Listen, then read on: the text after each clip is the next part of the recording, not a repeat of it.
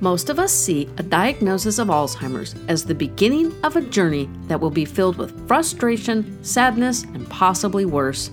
There are very few positive stories we can read. But what if, just by the way we approach caring for our loved one, we can actually help keep their mind stimulated? If we're really lucky, maybe this continued stimulation will slow their decline, or maybe, just maybe, they can have improvements in some area of their lives. What would that journey look like?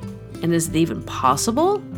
Reading Choosing Joy and Alzheimer's Book of Hope, I saw what could be possible if we approach this diagnosis with a different frame of mind.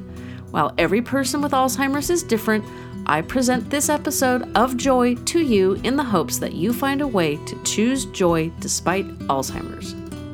This episode of Fading Memories is brought to you by Family History Films. Welcome to Fading Memories, a supportive podcast for those of us caring for a loved one with memory loss. Hey listeners, before we get into the show, I want to say thank you for tuning in every week.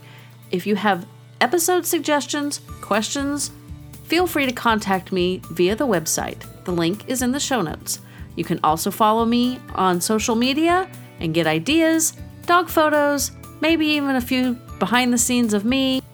All those links are at the bottom of the show notes every week, and be sure to check out the show notes because there's frequently extra information that I don't think you'd want to miss out on. Now, on to the show. With me today is Helene Berger. She is the author of Choosing Joy, Alzheimer's, a Book of Hope. And don't we all need some hope? The book was inspired by the unanticipated positive results her husband achieved after his diagnosis of Alzheimer's. So thank you for being with me, Helene. It is a pleasure to be with you. And before we even begin, I want to thank you for the wonderful work you are doing, helping so many people. Appreciate it very, very deeply. Thank you. So what was the inspiration for the book besides your wonderful husband, 80? Well, it wasn't supposed to be a book. I never dreamed of writing a book. What happened was every time I found that I did something that worked, I made little notes to myself so I would remember what they were. And I started thinking, he was diagnosed with 6 years. I started thinking near the end that, some of these ideas might really help a lot of people, but I still didn't believe I would do it. And later on, I gathered all of my notes and spent about 8 years deciding what to do with them. I mean, kind of working on them halfway. And then finally, I said, you really do have something here. You got to go with it. But I think in this moment in history, when we're living through the COVID virus, we have to put it all in context. And none of us ever knows what's happened, what the future is. We know life is full of the unexpected. But I don't think we've ever dealt with an unexpected in any of our lives, and maybe perhaps a war, this severe and this serious. And I think it leads very well into your question and of our lives. When we're faced with a situation where we see a loved one declining, whatever the reason, whether it's Alzheimer's, dementia, prostate cancer, or heart trouble, we're never prepared. And I think if life is so full of the unexpected, we have to figure out how we're going to react to that. What are we going to do? And the way we react determines whether we're frustrated and angry or whether we're content and at peace. And I think, in a sense, that really sums up what the whole book is about. Because luckily, unwittingly, I chose a course that gave each of us the chance to succeed. I know there's an amazing author, Viktor Frankl, who is a psychiatrist and a wonderful author and wrote many books. And in one of those books, in Man's Search for Meaning, he writes something that is always with me. And he writes, and he came through, I have to say, he came through the Nazi death camps and saw it all. And coming from that experience, he says, the thing that no one can take away from us is the right to choose our attitude. And I think that's probably what helped me so much through this whole experience. Choosing Joy describes throughout the book how powerfully our actions, our attitude, our frustration or support affects our loved one, and they affect our loved one in a powerful way. And it's the attitude that we choose to bring to our loved one that can either diminish or demean or agitate or bring support and contentment and dignity. And I wasn't this wise when I started out. It took me a long time to see what was happening. And I do want to say something before, very important. You were telling me as we chatted before this phone started about what's happening with your mom and how serious and how important it is. And I want to say to you and to all your listeners in the future that I am offering what worked for us. Our result was so rare. And I don't want to come off in a Pollyannish way and say, well, if you'd done what I did, that's the last thing I want, because there are no guarantees. Every relationship is important. And the way we deal with it is important. And in some cases, where it depends where the brain is damaged. In some cases, the part of the brain is so damaged that nobody will ever have the result I was fortunate enough to get. And that's really what inspired the book. He inspired the book because of how he came along. But I don't want to imply that it's one's fault if they don't. The odds are not that they're going to have this. But I do say that there are hundreds and thousands of caregivers have given their best. They care deeply, and they've given love and devotion beyond measure, and still end up with someone who doesn't know their name or maybe violent. And that depends on where it is. So regardless of your relationship, the thing that I want people to take away from the book, no matter what the relationship is, I truly believe that the evolving methodology described throughout the book has not a guarantee, but has the potential to benefit both the patient and the caregiver. And especially if it's introduced early enough. When the habit of fighting back and anger is there, it's very difficult to change. Well, I completely agree with that. My husband was officially diagnosed with Alzheimer's after our 50th wedding anniversary, very shortly after our 50th wedding anniversary. And I must say that, the diagnosis was really interesting because we sat at the Wien Center for Memory Disorder, the head of the center. And when the doctor pronounced the words, 3 words, "You have Alzheimer's," my husband's immediate response, quiet, calm, not emotional, was simply 4 words, 3 words: "I don't want to live anymore."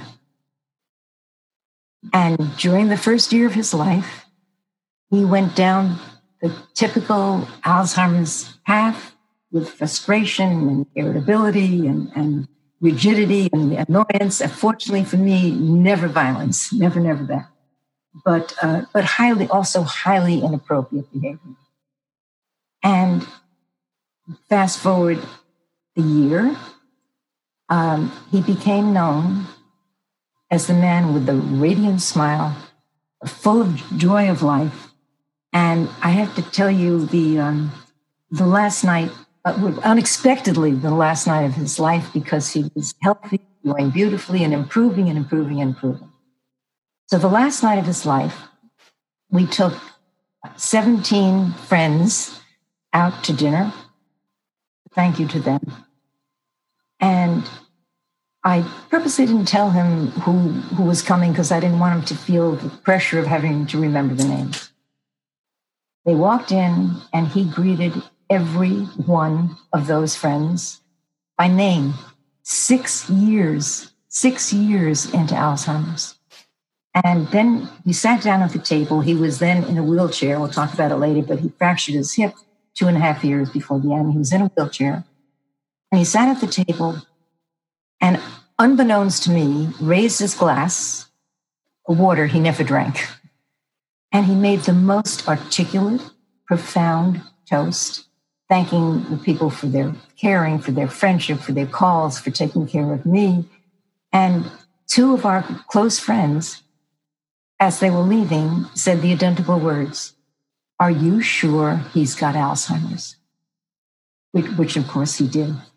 So that's the beginning, and I can say that it's the way we interacted with each other that made the difference. Because that first year he was going down the typical path, and we worked hard to change that, and I'm happy to discuss some of those methods. And that's perfect. I have one quick question on the diagnosis. You had, well, you still do. You have 2 children and 4 grandchildren. So when he was diagnosed, did you tell them right away? Oh, my goodness. First of all, my son is a cardiologist. Our daughter is a professor. I didn't have to tell them anything because they saw him decline. And they were in on, even though they don't live where I do, they live in another city, they were part of every step I made. And I'll get to what you're leading to now is the acceptance. I'll get to that later. But they were a part of, and it was not a surprise. They saw him slipping. And even our grandchildren, some were too young, but one was 15 or 16, and asked the most tender, that they all adored him. He was a beautiful man. And she asked the most tender and profound questions. And it was, and they're in the book, but it very, very, very involved. So how did we work together? I didn't bring this change about by myself. I think that togetherness is important because I always knew my dad needed more help with Mom, and I was willing to provide what I could, but I could not get past his barrier of he would take care of it. He didn't need it. They were fine, blah, blah, blah, blah, blah, blah, blah. And that was a mistake. It was a mistake for him. Don't keep saying mistake. We do the best we can. Well, this is true. Hindsight is wonderful. We can change the world if hindsight. Don't be so hard on yourself, please. Oh, no, I know. You didn't make a mistake. You did the best. No, he did. And that's a very important point that I should be talking about when I speak. We all do the best we can. I was fortunate. And I was fortunate because I had a beautiful husband who we were very close. And instead of fighting me, he understood. He understood from the very beginning, even when it was going downhill, that I wanted what was best for him and best for us. So I started to change. After a whole year of watching him go down I watched him with Howard, who's a very bright man and a kind, gentle man. And I realized what was happening. And I began to understand that, and this is really important, I could not change him, but I could change myself. And that was one of the key realizations that helped me. And after 50 years of marriage, you know somebody pretty well. And I was sensitive to his every mood, and he was sensitive to mine. And slowly, I began to observe how my actions were contributing to his decline. And I'll give you an example. One of the universally known symptoms of Alzheimer's is the patient asks the question over and over and over again. And I think all of us try very hard on the first or the second, or maybe even the third, try to answer it sweetly.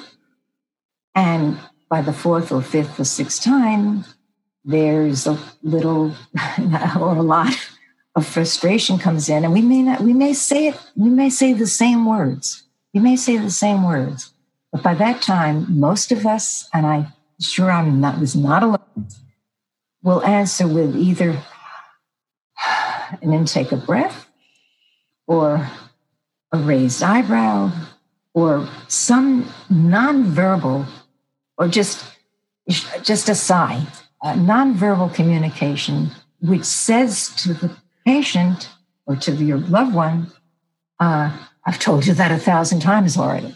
And that frustration comes in. And one night when I did that, I saw that it was a punch in the gut to him. And I was determined, I am not going to do that again to this beautiful man. And my mantra was, if he remembered, he wouldn't be asking. How can I be annoyed and frustrated with him if he doesn't remember? And so little by little, I would answer, if it was the seventh or eighth time, I would say, sweetheart, I'm going to the ballet with Elaine tonight. And sometimes he would even say, but sweetly. And if asked again, sometimes he would just sort of smile because he remembered that he'd asked me before. And watching his reaction, I was just made that determination. And by the way, another mantra that I had later on, I'm trying to think what the other one was. That he didn't ask for this disease for himself or for me. So instead of feeling blame, well, why don't you do it better? So that simple thought, and I can sum it up because this is the theme through the entire book. The one simple thought through all of it was, the more we react with compassion, with tenderness, with simple kindness, rather than frustration and annoyance, the more we will have a cooperative response back. And that is crucial. And over and over and over. And when differences came up, and they surely did, I tried so hard, consciously at this point, not to respond to them with anger, but with loving words and kindness. And let me tell you, that is not easy to do. It sounds easy. It's magic. That's true. It is absolutely magic. And then I thought of the mantra that, he didn't ask for this either. So those are some of the choices that I made early on. Very happy for the two of you that you were able to see the punch in the gut when you were like, oh, I've answered this question 5 times. I just recently learned that, as I've mentioned before, my mom is still quite verbal, but none of it makes sense. It's a sentence, but it's like different pieces of memories put together in a sentence, and it's like, what is she talking about? And I'll scrunch up my face, like thinking, like, I'm trying really hard to understand what she's trying to tell me so that I can respond to her in a positive way. And that scrunching up on my face, thinking, what is she saying? Other people have interpreted it as anger, which I don't understand, because to me, it looks like confusion, and it is confusion, and it's not anger, but she interprets it negatively. As soon as I, go like, you think of the thinking emoji, she gets irritated. And so I've just learned it is irrelevant what she's trying to tell me. I just agree. Oh, yes, that sounds interesting. Oh, uh-huh. Oh, really? Okay. Which is difficult because I need a little bit more stimulation than that. But if I try to figure out what she's telling me and I scrunch up my face in what I think is like the face is the best way I can describe it on verbally, she gets irritated. And it's very, very obvious. And she's very, very responsive to very subtle body language. I've learned that the hard way. That's just what I was trying to say, that he was responsive to a raised eyebrow. And that's why we have to do, not have to, I try to do as much as we can to give tenderness and kindness. Shall I give you a couple of examples of some of the things I learned? Okay. One of the things that I think is unique about my book, Choosing Joy, is that every time, especially in the early years, every time I did something that worked, I asked myself afterwards, why did that work? What was the underlying principle behind what I did accidentally? Okay. And I'll give you some examples. We had the first years, a lovely, wonderful housekeeper who came in 3 times a week. And one morning, she was there and came into the bedroom. And had she said in a nice, cheery voice, "Mr. Berger, your breakfast is ready," I would have thought that was lovely. What's wrong with that? Exactly. She didn't do that. What she did was say, "Mr. Berger, are you ready for breakfast?" And my jaw dropped with what she just did. And what the difference is between "your breakfast is ready," which is an implied, no matter how sweetly you say it, it's an implied command. Your breakfast is ready. You have to come and eat now. What she did was give him a choice. She gave him a choice. "Are you ready?" And he would say, "Yes."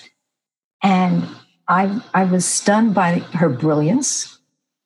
And I changed almost everything I said to him in the next 4 years to a question.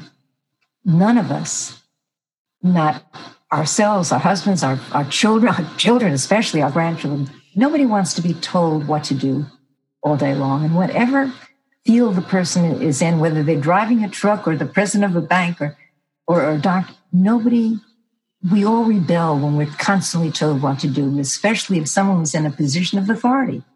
And suddenly he's being, the ring through his nose being read all day. And that was probably one of the biggest changes. And by the way, what I learned from Lisette, I constantly was observing everybody around me and learning from everybody, because every time I saw something. So, by the way, what I told you, the principle of that was simply question versus command. And it was at night, would you like to watch this movie, that movie, the other movie? And the choices that I gave him were always fine with me. Whatever they were, the answer was going to be fine. But all that initial anger stopped because he was making the decisions. He wasn't being told what to do. So here's something that I learned from her. And by the way, later on, after he fractured his hip, I had no extra help for the first 3+ years until he fractured his hip. And then I had no choice. He actually was in a wheelchair after that. He never really walked, even though he had the hip surgery. And we keep learning, but learning from everybody. I'll give you another one, if you wish. I do. Can I interject one thing really quick? Yes. Most of the time I've read and heard, don't ask too many questions because it frustrates them, which can be true. And back in September, so this is 6 or 7 months ago, my mom and I were at her neurologist appointment. Her neurologist is a fantastic woman, takes a lot of time with her patients, and is therefore always significantly behind schedule. Mm-hmm. And my mother does not wait patiently. So I went in, I told them we are here. How far behind is the doctor? Because we also ended up there early, which compounded the problem. And they tried to kind of pretend she was less behind than she was, which was nice. But I said, Mom does not wait patiently. We are going across the parking lot and we're going to get something to drink. Either call or text me when you'd like me to start heading back this way. Great They idea. were great with that. Great idea. And pardon me? That was a great idea. Yes. Well, she gets really agitated, and then I'm agitated and the people around us. And it's just this cascading agitation, and that's just bad for everybody. So I'm like, we're in this, not really a strip mall, but in a complex with medical buildings and small restaurants. So we went to this hamburger place. Neither one of us needed food. And so I asked her, would you like an iced tea or a Diet Coke? And she goes, you have whatever you want. And I said, oh, thank you. Okay, I'm going to have iced tea. Do you want iced tea or Diet Coke? And she said, oh, don't worry about it. It's okay. You do whatever you want. And she goes off on this rambling tangent of this hostessy speak that never gave me an answer. So I just ordered us 2 iced teas and called it a day. And from that moment on, it was September 16th, 2019, I stopped giving her A-B choices because I was under the, I believe, erroneous idea that because she wasn't able to give me a choice, it would frustrate her to just keep asking. But consequently, her combativeness increased. Not necessarily from the next day forward, but from September on, it got worse and worse. So if we are not in the position that we are currently in, which is I cannot see my mom because of this virus, and she is now bedbound until the leg heals, and at which point she probably won't be able to walk. I don't know. It'll be interesting. My plan had been to go back to giving her A-B choices. Would you like iced tea or Diet Coke? Deal with her non-answers. And then what I didn't do back in September would be to say, oh, here's the iced tea you ordered, Mom. Making it seem like she'd been asked a question, she'd made a choice, and here's the result. But unfortunately, I'm not sure I'm going to get that option at this point. But I found it interesting that by choosing not to, quote unquote, irritate her with questions she was unable to answer, I think I may have accelerated the frustrations that led to the combativeness. So you're bringing up a really important point, because there is not one size fits all for this. Obviously, what worked for me and my husband is not working for you. I think it could have. I just needed to add a twist to it because she's so very late stage. Mm. By her not giving me an answer, you'd think she's not good with yes or no either. So because she's unable to give an answer to an A-B question or a yes or no question, I stopped asking questions, and I think it came across as controlling, like you were saying. So it's, of course, I now have figured this out in hindsight, and I don't think the combativeness is going to go away. But it's just, I wanted to throw that out there because we do hear frequently that, don't ask them if they want breakfast, or don't ask too many questions in a row, because sometimes it feels, what's the right word? Like if you come in, oh, good morning, Mr. Berger. How did you sleep? And are you ready for breakfast? Blah, blah, blah. It feels almost like an attack. You got to give their brain some time to process. So just her asking the one question, are you ready for your breakfast now, gave him time to process and answer. Did he ever say no? No. That's very interesting. He was just from day one. I know people I've read, we both read tons of books, and many people find that a white lie works. It's in your dresser and the dress is not there. They're in the hospital or something. And they say, oh, okay. From day one, I couldn't tell him a white lie. And because of that, he trusted me. He knew that, he knew. And it went such a long way, because from day one, I never bent the truth with him. I hadn't been in all my years of marriage, and I wasn't about to start then. And of course, he was a kind, gentle, very bright man. And he reacted to that. And later on, when he kept transferring financial responsibility to me, it was because he had absolute trust that I was doing what was best for both of us. And so every case is different. That is true. It would be so nice if we could put it, here are the rules, do this, fine. No. I want to interject a quick comment about white lies, or as they're commonly referred to in my support group, fiblets. Mom does not remember that my dad is deceased or that her dog was rehomed, and to remind her of either of those facts would be cruel.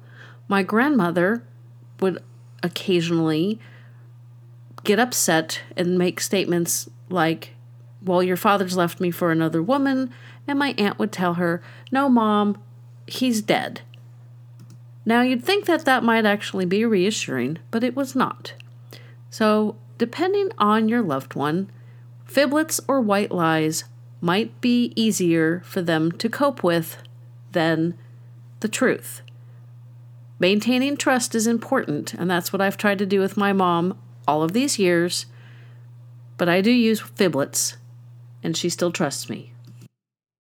I had my experience, you have your experience, and they're totally different. And we have to glean from each other what we can. Exactly. And that's why I like to talk to everybody I can, because of and I don't talk about current events too often because I'm blessed with the episodes not going stale, but this is March 24th, 2020, and most of the country is on mandatory shelter in place. I am in the and San online, Francisco, like we are right now. Yeah, for real. Fortunately, this is normal for me, so this is basically back to normal, but not being able to go to the gym and all my other normal stuff. Yesterday, our Rotary Club met online the same way we're doing for the first time because we can't meet in person. So a lot of my life is completely different than it was a month ago. Mom's is completely different than it was a month ago. So it's like very crazy.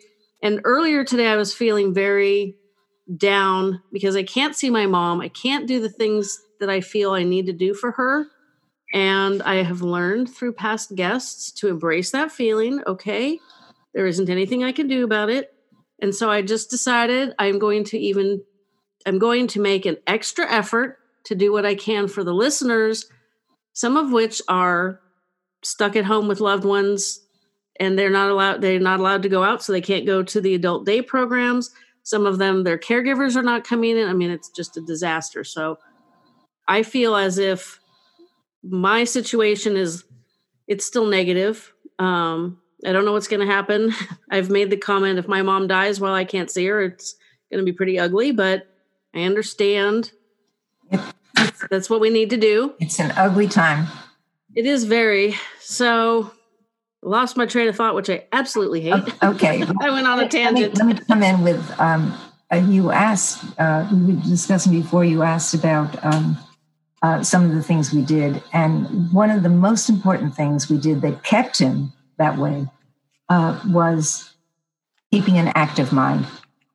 And he never sat in front of a TV set all day. That was rationed 45 minutes a night. And usually he would want to watch, and he made the choices what he wanted to watch, usually musicals. And in the beginning, he watched 24 and it was too violent for him and we stopped. But I encouraged, every minute of his day was programmed. He had a very busy day.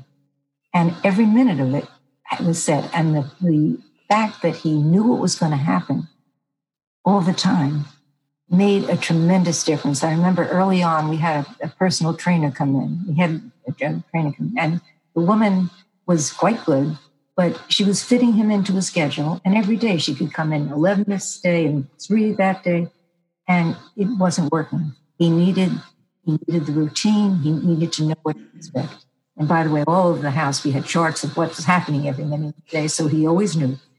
But some of the things that we did to keep his mind active, I turned to activities that he once did and enjoyed. I turned to brand new activities and tried different things. Some worked, some didn't. For example, he used to play the piano beautifully.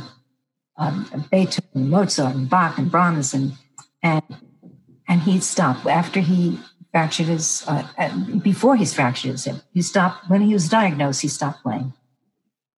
And I don't want to push it, but maybe third year into it, one day and said, honey, you used to love playing the piano. You got so much pleasure out of it. Why aren't you playing? My fingers don't work anymore. I said, well, maybe your fingers don't work because you stopped playing. And would you give me 10 minutes a day and see how it goes? I said, okay. Within 2 weeks, he was at that piano an hour a day, smiling and beaming and enjoying.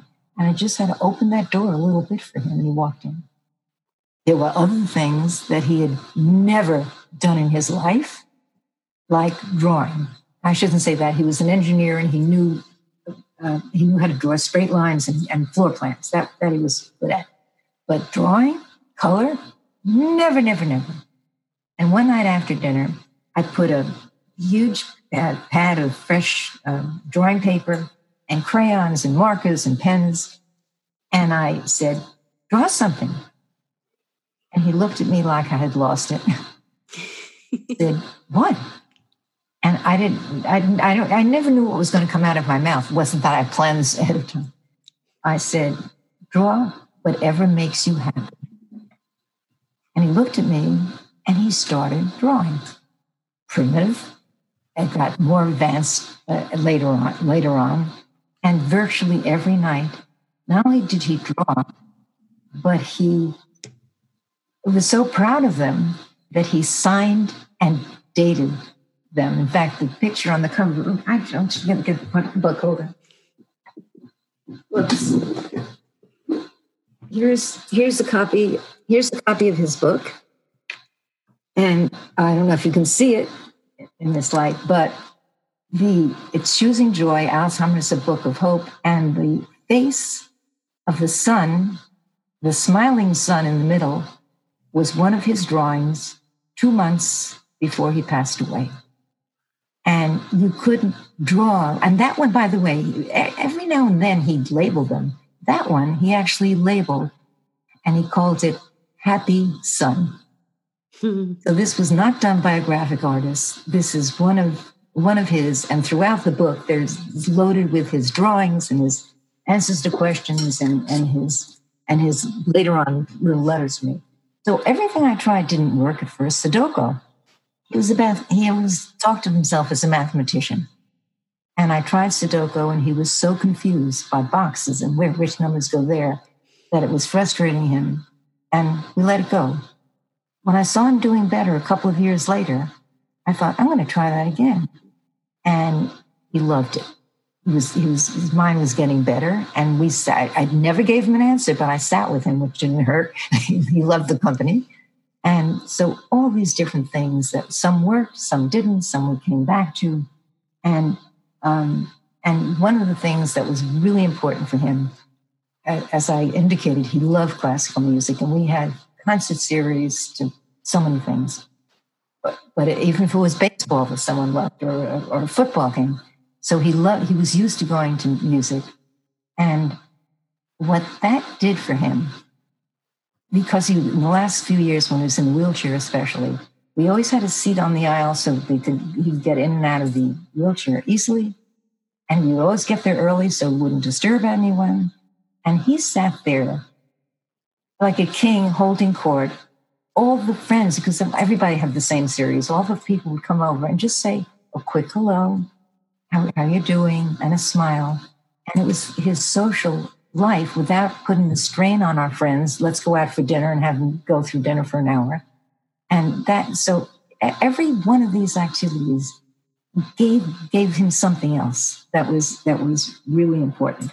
And on his own, I must say, I actually was in my office doing some work, and I came out and found a little love note from him. And I praised him up to the sky, and legitimately, I wasn't putting it on. I was just so touched. And that became, from him, whether I was occasionally out or at home, I would have a little love letter.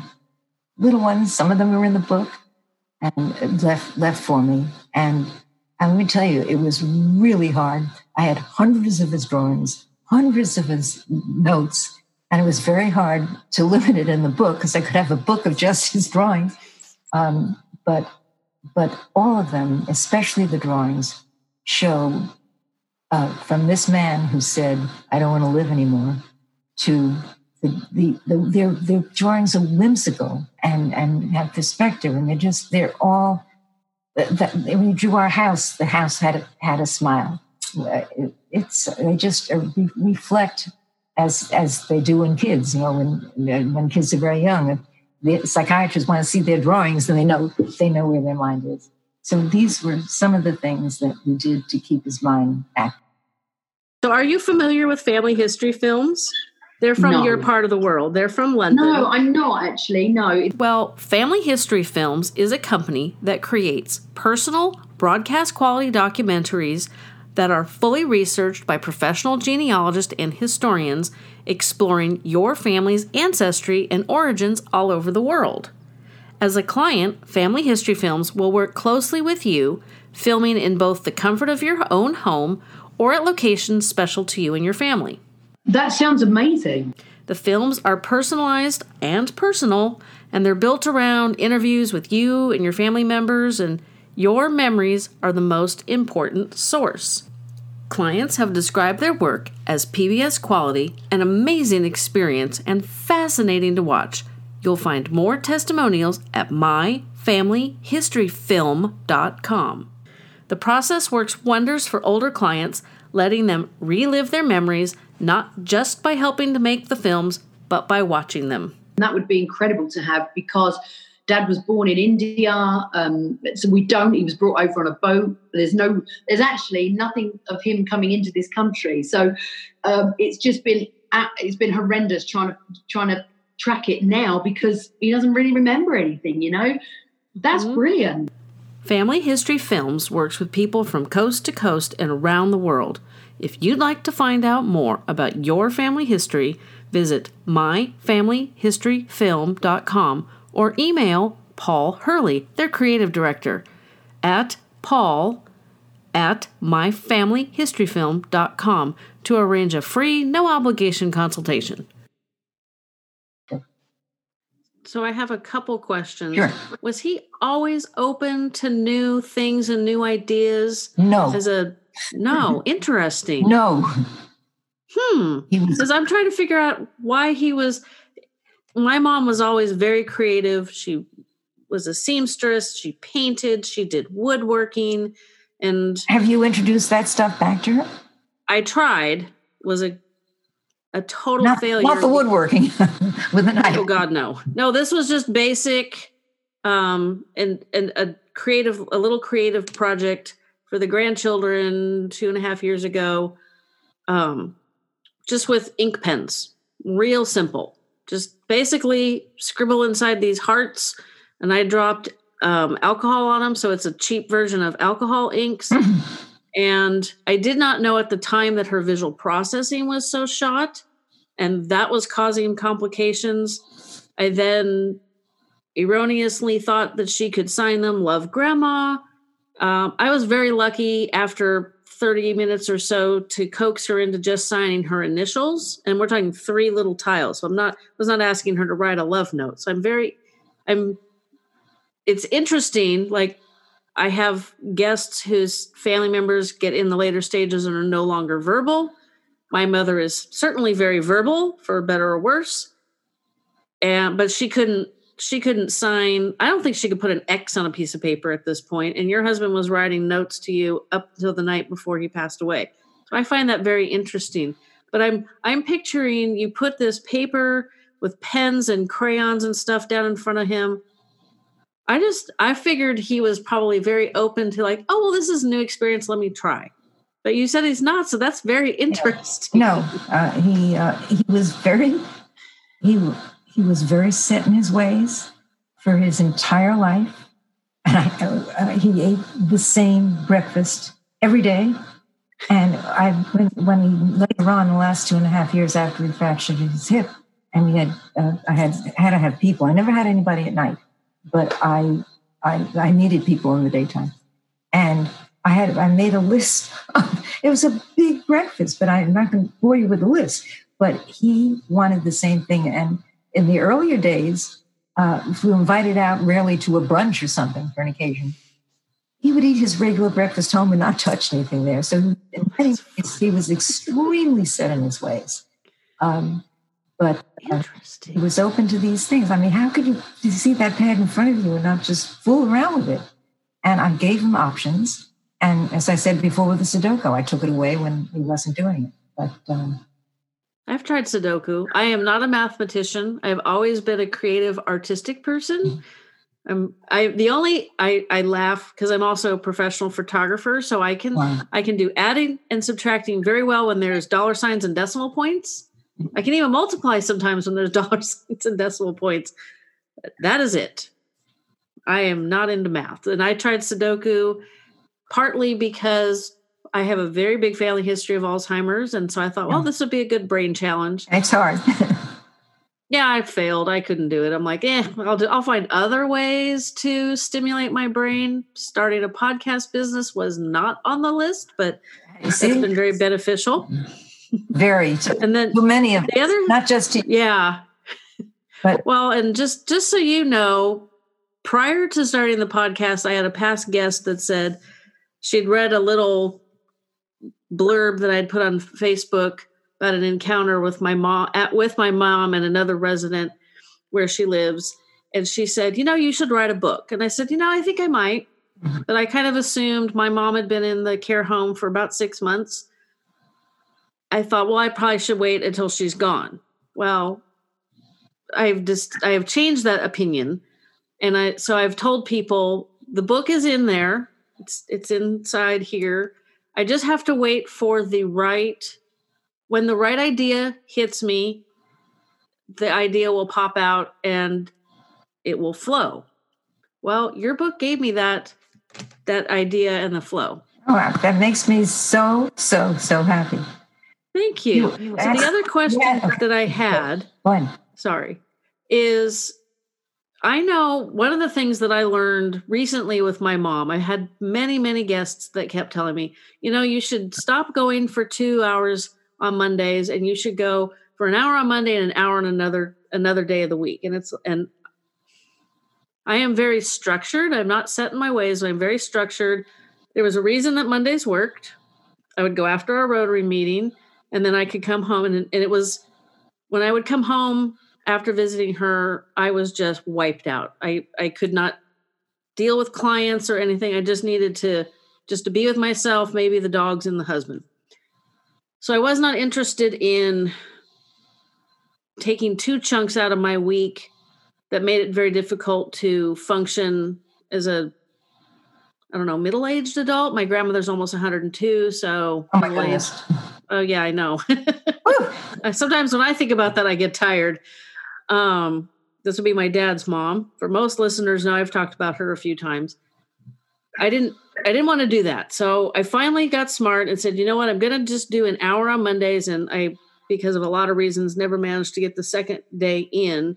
But I would notice that the longer we were together, the more tired I would get mentally. And she was getting tired. I didn't notice it until I started looking for it. And I read what you guys did every day. And I think, okay, he had an afternoon nap, but how he did not just become frustrated from just being tired from all that activity? He slept very well and long hours, and he also had that nap. He got plenty of sleep. Okay, because I've noticed that the processing. It's like their brain is having to work so hard to do normal tasks, normal everyday living type tasks, that they get tired really easily, even with just sitting and conversing, which is what I noticed with my mom. So obviously this is a very stark example of how Alzheimer's is so very different because of the person that it's affecting and where in their brain it's affecting. It's just, I find it really fascinating. In the beginning, when it was very new, before I introduced any of those things, as I said, he was a mathematician, and he takes his lungs were a problem, and he took certain breathing treatments that, and it doesn't matter what they are, but he was stuck for 20 minutes several times a day. And the beginning, after the hip surgery, when I had people come in to help, I didn't want him sitting there 20 minutes twice a day with blank. And I remember going to Costco and getting the little kids' flashcards, and I'd have them hold it for him, put him up just to keep his mind busy, even while he was doing this nothingness. And 2 + 2, and they had the answers on the back. Then it got more complicated, 8 × 6. And they were shy, and he got the answers out like that. So from the very beginning, keep his mind focused. And then when he got used to it, and he does not speak Spanish, he knows it, but he started answering them in Spanish because he was getting bored with it. 2 + 2 is 4. So from the very beginning, I knew that if there's any hope, that brilliant mind had to be stimulated, and not in a frustrating way. And he enjoyed it. It was like, and he was and the nurses couldn't believe how he had these answers out so fast. And he loved it. He wanted to show off and do more. But surrounding anybody who came to help, who wasn't giving him what, and as I say, remember, I didn't have anyone for the first 3.5 years, and I never had anybody at night. It was just, I in order to function. And by the way, I'm going to interrupt myself to say that was a mistake. When I had the help that I needed in the daytime, I realized in retrospect that I made a big mistake not to have it earlier. Because when I could get out for a game of tennis or a walk or some activity, just even a way to read a book for a while, I came back and was ready to give him my all. And I did. Without that, negative emotions start to creep in, and there's resentment, there's anger, there's impatience, irritability, all those things, and they're going to creep in if you're doing this 24/7. They can't not. So I realized in retrospect, I should have done it a lot earlier, and given, even if it was 2 hours a day, getting a high school student in to play chess or checkers with him or something. It doesn't have to be a trained, licensed nurse to come in at this stage. But you, and a part of it is, you asked me before, what did you do to take care of yourself? Mm-hmm. I realized too late, but I was, still okay, that I had to give myself an out.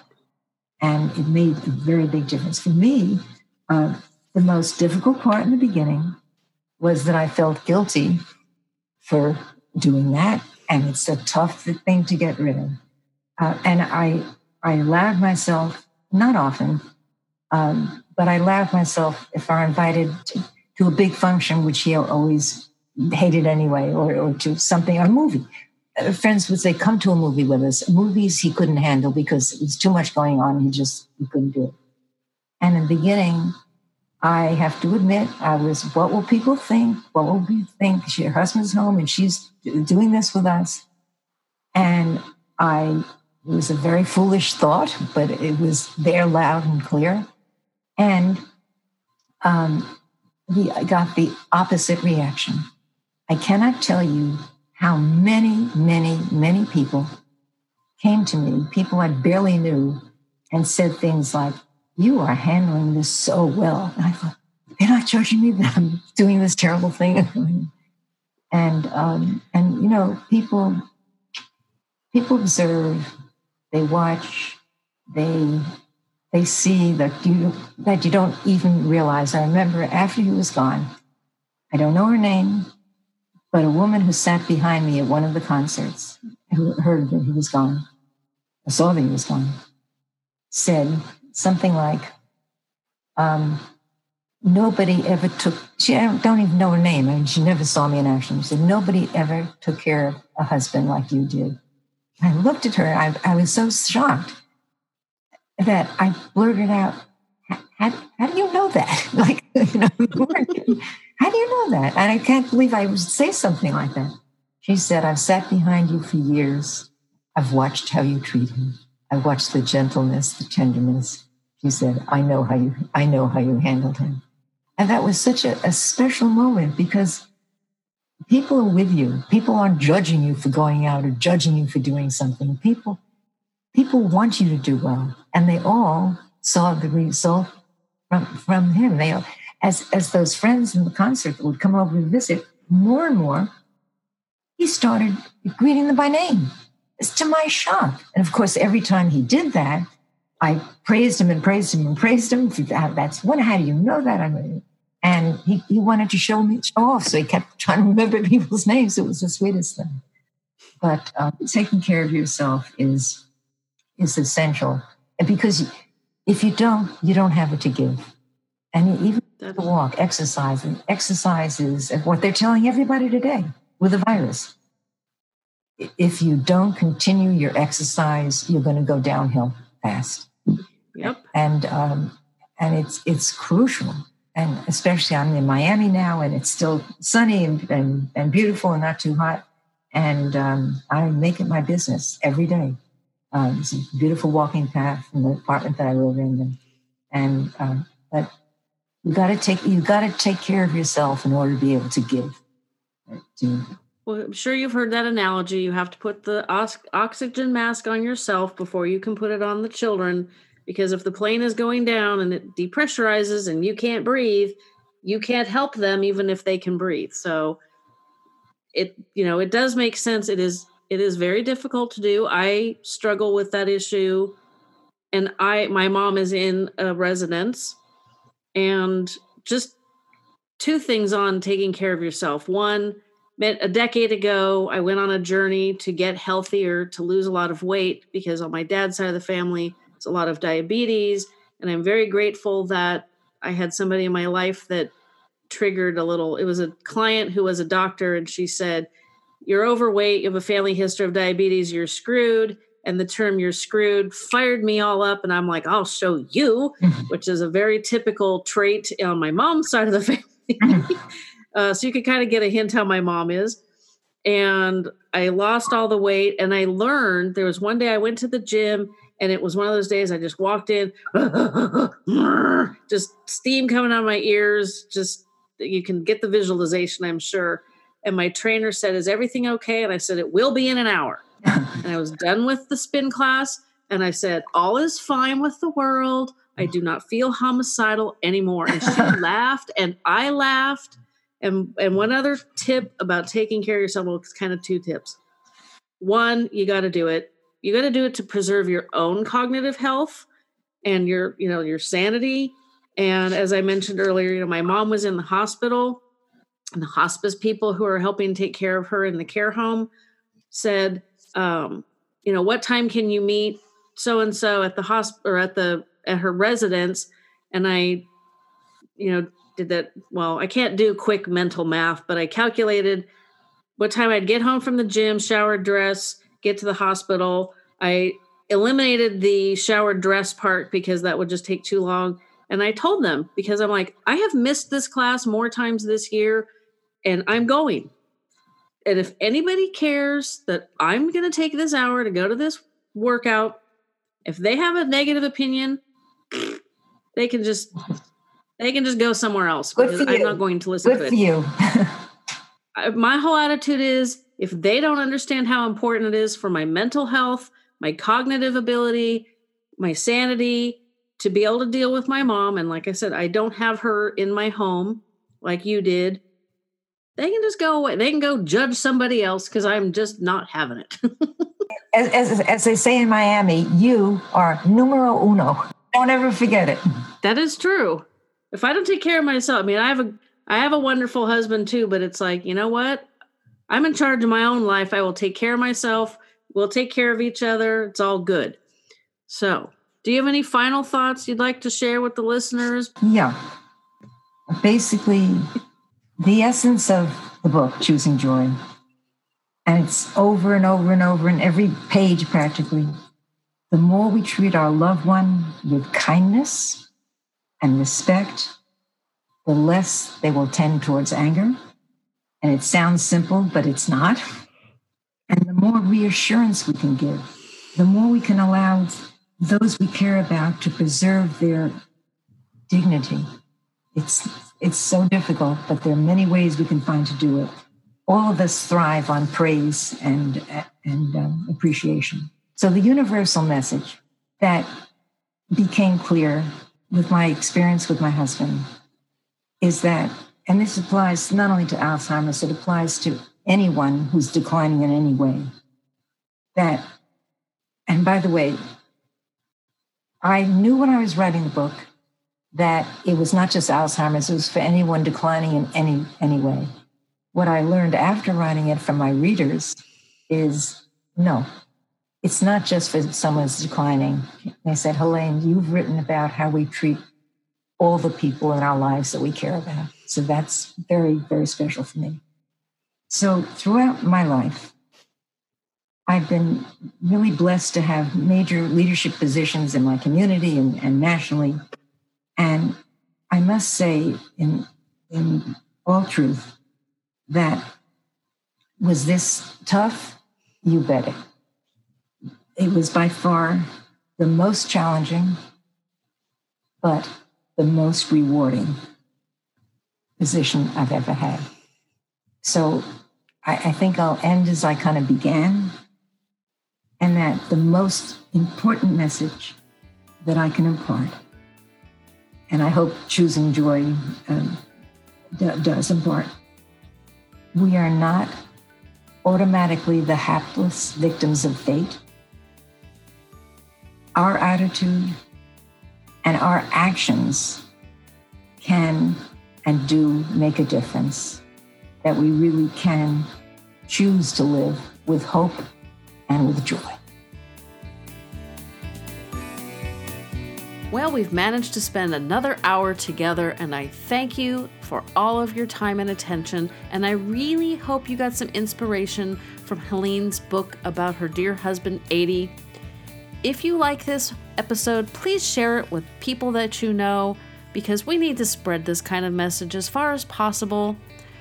Don't forget to follow me on social media, and as always, I will be in your ears again next Tuesday.